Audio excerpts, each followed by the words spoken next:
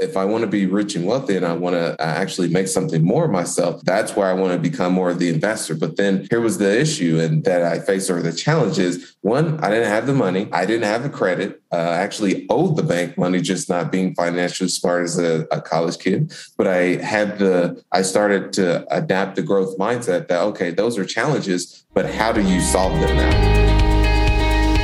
Thank you for joining us again today on the Real Estate Syndication Show. I am your host, Whitney Sewell. I hope that you have liked and subscribed to the show so you know exactly what content we're putting out that can help you to increase your business and to grow personally and professionally. That's my goal today with our guest. He heard gunshots as a child and was fearing for his life, fearful, to now today a successful real estate investor with a large portfolio. We're going to go through many topics with this guest, Sterling White. He's a multifamily investor in the Midwest and manager of over $10 million in capital across 500 units deployed over $16 million in assets under management in his portfolio. He's been a Bigger Pockets contributor since 2014 with over 200 posts and has been featured on Big Pockets, like Bigger Pockets and Grant Cardone, Jake and Gino, Joe Fairless, many of those that you have heard of. Sterling White goes through many things today. And through this series that we do together, we're going to get a little deeper into his background than I think he even expected. But I think there's so many people that can relate potentially to his background. And I want them to hear his just amazing story, what happened and how he came out of that.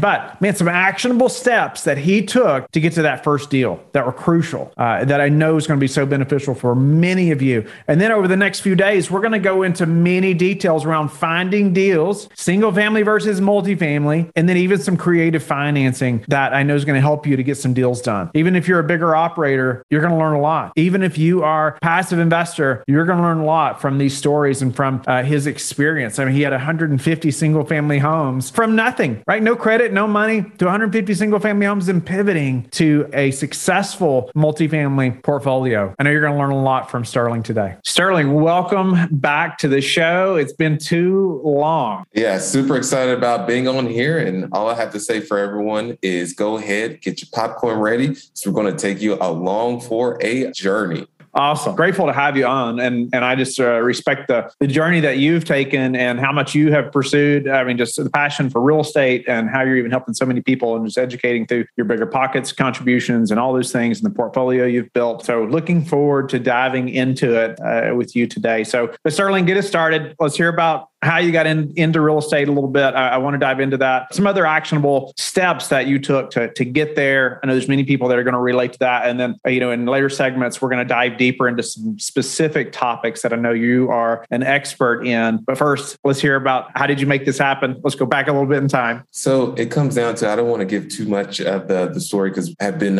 featured previously, but just the Spark Note version, or I believe it's the Cliff Note version for everyone, is born and raised in Indianapolis, Indiana, and the parts of town, when you're driving through those neighborhoods, you would lock your doors and roll up your windows. And single mother, fraternal twin brother. And I remember every other day had to get down on the ground during the nighttime because it sounded as if fireworks were outside, but it was actually gunshots. I was in the situation didn't even know if I was going to make it past the age of 18 because I almost lost my life several times just being in that environment, but luckily ended up making it out. This is where I really came into entrepreneurship because I had to figure out a way to earn money in the legal sense because there was tons of illegal activity that was going on around me, but didn't take that path. So first started selling Kool-Aid, then Pokemon cards, and then fast forward, how I got into real estate was I was a laborer on the construction side, and that's when I ended up falling in love with it. But I knew that's not where I wanted to be, and so I started investing and started buying a single family, started and scaled to 150, and then at that point in time, it was like took a step back and said, "This is a nightmare," because was doing all the self-managing, and then started buying a multifamily and scaled to about 500 units, about 3.5, 4 years. So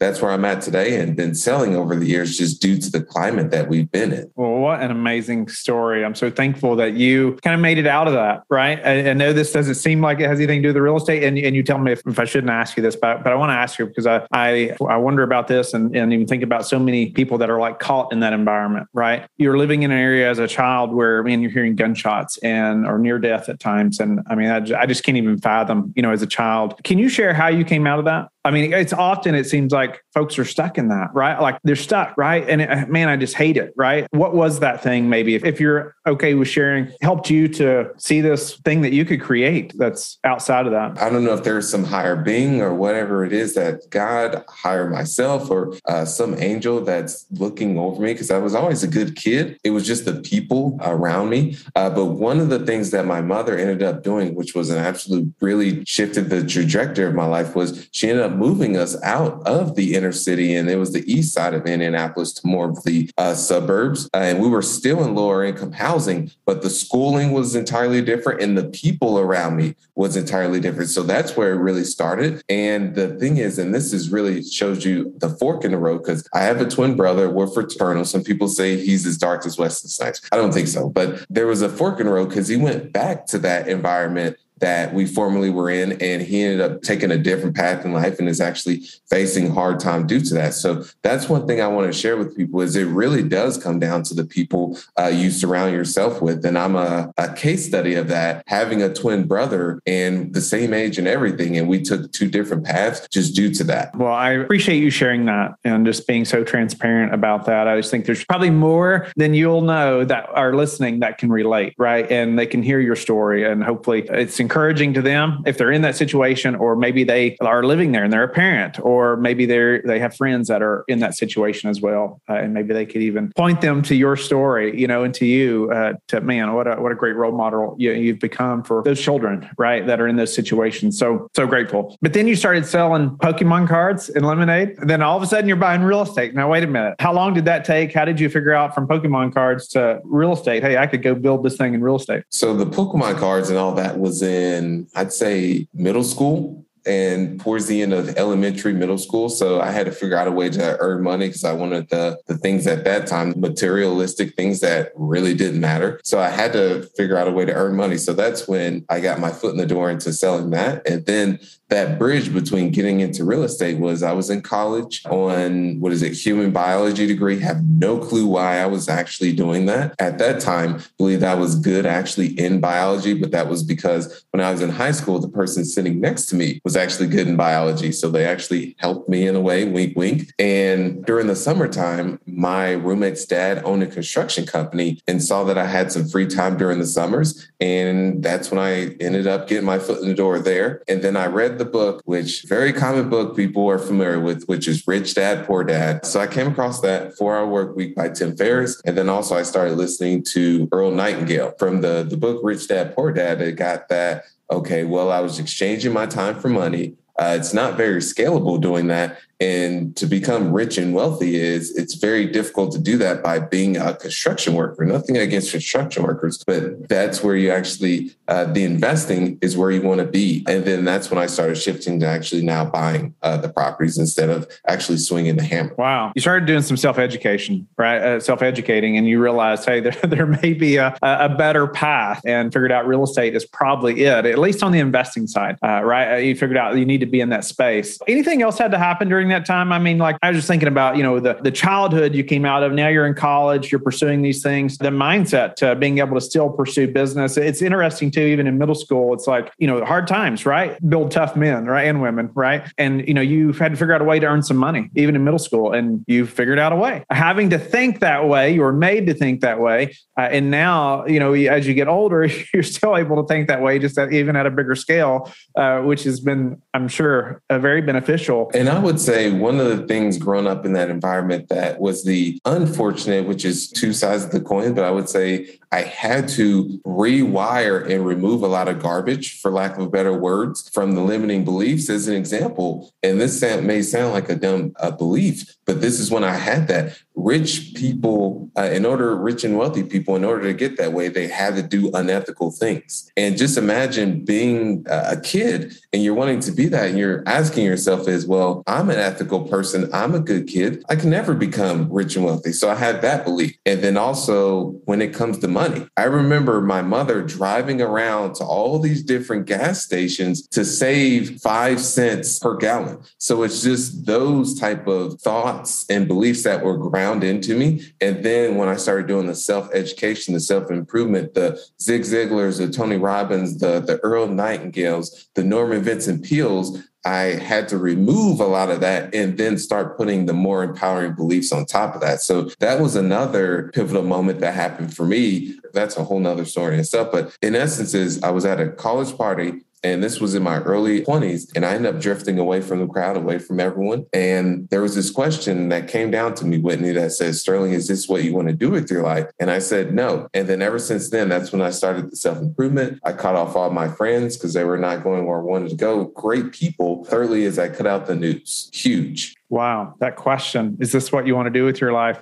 If all of us as teenagers or late teens, for sure, if we could just ask ourselves that question, right? Think through that a little bit, that could be helpful. What about the mindset then at this time to jump into real estate? I was thinking about, man, you've accomplished a lot, even to probably, make it to college, to be pursuing that, right? From the childhood you had, and you've come out of that mindset already, right? And probably many limiting beliefs to be where you're at then. Well, what about then saying, you know what? I know real estate can do this thing that I'm wanting to do, or can build the wealth that I can see. What happened then mentally to say, you know what, maybe this is not for me? Or did you finish college as well? No, I did not. I was actually a super senior. So I was going into my 5th year. I believe I have 12 or 14 credit hours, so I could go back and finish those. But college just was not for me. And I remember there was one class that it was very warm temperature, and I would go in there and I would always just fall asleep. I was just not engaged. And I remember at one point, the teacher said, well, Sterling, if you come in here again and you go to sleep, I'm going to have to remove you from the class. I drank all these Red Bulls and did everything before the class, went into the class, and then fell asleep again. So it was just not for me on that. And so at that time I was shifting to, okay, what is next from this? Because I don't enjoy this. And at that same time that's when I ended up starting on the construction as a laborer. And I had fell in love with real estate from seeing, okay, this is originally how the project is, and then seeing the after effects and actually help building that. And then simultaneously, I was just reading books, and I had that pivotal moment, the story at the college party. So it was really just a sum total of multiple things that happened, and then read those books and saw, okay, well, if I want to be rich and wealthy and I want to actually make something more of myself, that's where I want to become more of the investor. But then here was the issue and that I faced, or the challenge is, one, I didn't have the money. I didn't have the credit. I actually owed the bank money, just not being financially smart as a college kid. But I started to adapt the growth mindset that, okay, those are challenges, but how do you solve them now? Love that. I try to teach my boys that all the time. It's like, let's not focus on what you think you don't know. Focus on what you do know and how to figure out the rest, right? How do we move forward? But it is a mindset. It's a different way of thinking, right? And I think it's almost a freeing thing, right? And you're not crippled by this belief that you don't know. And so you just don't do anything. Yeah, there's the growth mindset, and there's let's say the victim mindset, which most unfortunately do have is, well, it's me. I'm going to blame that over there. I could easily blame the environment that I came from. And hey, there's no way I'm supposed to make something of myself. I can't get into real estate because I grew up in this setting and my dad was around, all these different excuses. But I decided to look at the flip side. And Earl Nightingale talks about this, is there's actually two individuals, both didn't have the best of environments. And there's two brothers as an example. And one ended up using that as a story that said, okay, I'm actually going to make something of myself because I grew up in this. And the other used it as a crutch and an excuse, that same. So that just goes to show you the different belief systems and mindsets from the same exact circumstance. What is that example again? Or what did you call that? So maybe listeners can look it up, or do you know? I do not remember. It was just a random recording when Earl Nightingale was just talking. Okay. No, that's awesome. What a great example, though. The words that come out of our mouth are so important, right? It shows what we believe, and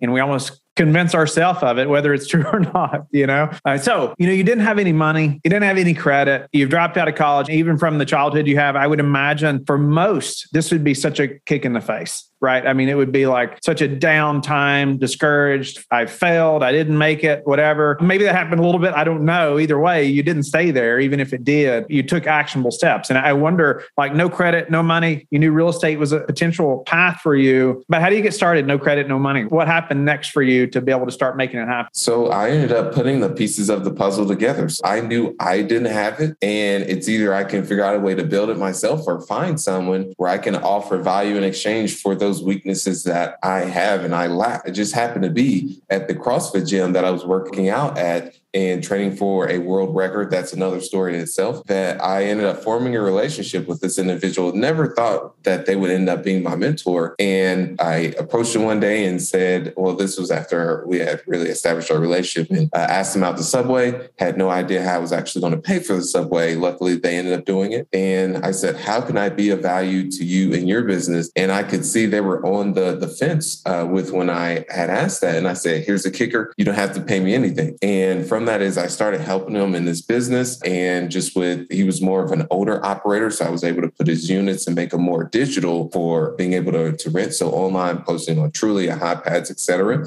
And then he owned multifamily. But interesting enough, he wanted to diversify into single family, which normally it's the other way, single family to multifamily. But he didn't have the time to find the deals, but he had the cash. I didn't have the cash, but I had the time. And then that's when I was able to, that was the perfect match in that case. Incredible. So what happened next? So did you help him long-term? Did you start working for him? Was that a paid position ever or partnership, or was it just kind of infrequent? What did that look like? So it was on a day-to-day basis, and how I was paid was I just stayed in one of his apartment units that he had. So I didn't have to pay any rent. So that was my compensation in a way. And so this was over the course of, I would say, 6 to 8 months of doing that, working within his business. And then that's when I ended up finding that very first single family house, which was just sent over from someone I met at a networking event, sent it over to Will, and which he was my mentor. So sent it over to him. And then the numbers made sense. He funded the purchase price as well as the rehab. And I got thrown into the fire. All right, Sterling, go figure everything else out. So that's how I was able to get my foot in the door. Wow. Incredible. The relationship that you were able to build there that got you started, right? I mean, he funded it. He obviously saw a desire in you. He saw some talent. He saw, maybe he didn't have the talent yet, but he knew you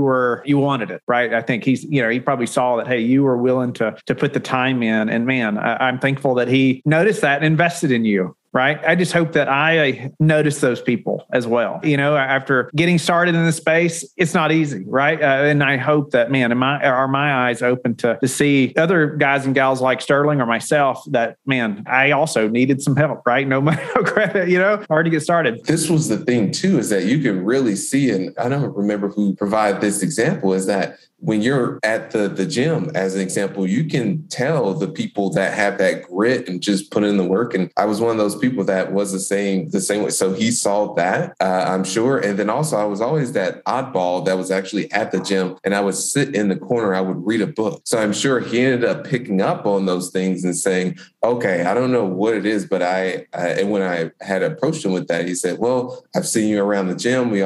Several times we went to the library together. He was also avid listener to Earl Nightingale. So we had all these things in common. So that also helps with him having that trust and saying that, okay, I'm going to go ahead and take a risk on this individual because, one, we've already formed a relationship. And then also I've seen your work ethic, and then I wouldn't say praise, but others have had nothing but good things to say about you as well. I'm so glad you brought that up. It's like, man, the way you were performing in the gym, maybe you hadn't even talked to him yet, but he sees you. Right? You see each other every day. He sees your commitment to that and your work ethic in the gym. I think that's such a great or a valid point. So it almost goes back to that, how you do anything is how you do everything. I don't know if I agree with that 100%, but man, most of the time it's a big part of that. I mean, it's so true, right? Just your mentality, your diligence about most things. And these things take time. And that's what I want to share with people. They think that, that mentorship, and he just approached them first day, asked them, and then it all ended up working out. No, that wasn't the case. It was over months. And I never even anticipated that being the case. But it just happened to be, and this goes into, I don't want to go into Fugazi, Waha, all that, but is I ended up putting it out there that, hey, I want to be in real estate, but I have these weaknesses and these gaps. And somehow that my brain or the world ended up conspiring to help me put the pieces of the puzzle together. And it just so happened to be that that person was there at that gym that I was working out at. And then we ended up forming that relationship. So, but this was over the course of months, and then just not making it about, okay, how can I just get value from this person? I actually approached, hey, give. Awesome if I get something in return, but that's not how I want this to start right from the beginning, because he had a lot more leverage. Wow. Sterling, an amazing story. I'm so thankful that we got to dive into that a little bit because I just think it's so encouraging to so many. Man, what you came from to finding that mentor to, just the mindset shift to going and making it happen and not just being so focused on the past, right? And letting that pull you down. Man, you charged forward. And I'm so grateful for that example for myself and for many others as well. And I want the listeners to know, hey, stick around. Sterling and I are going to talk about finding deals next and how he started building this portfolio that he has now. 500 units or more, 16 million in assets. Incredible after starting with that single family home, right? We're going to jump into that. How can the listeners get in touch with you and learn more about you? Yeah, so you can visit sterlingwhiteofficial.com. One more time, that is sterlingwhiteofficial.com. And then also on YouTube, you can find Sterling Whites. Type that in the search bar and we'll come right up. Tons of content that I'm actually putting out on a weekly basis, sharing more of these stories and also more insights on just the journey from single family to multifamily and how the journey continues. Thank you for being a loyal listener of the Real Estate Syndication Show. Please subscribe and like the show. Share it with your friends so we can help them as well. Don't forget, go to lifebridgecapital.com where you can sign up and start investing in real estate today. Have a blessed day.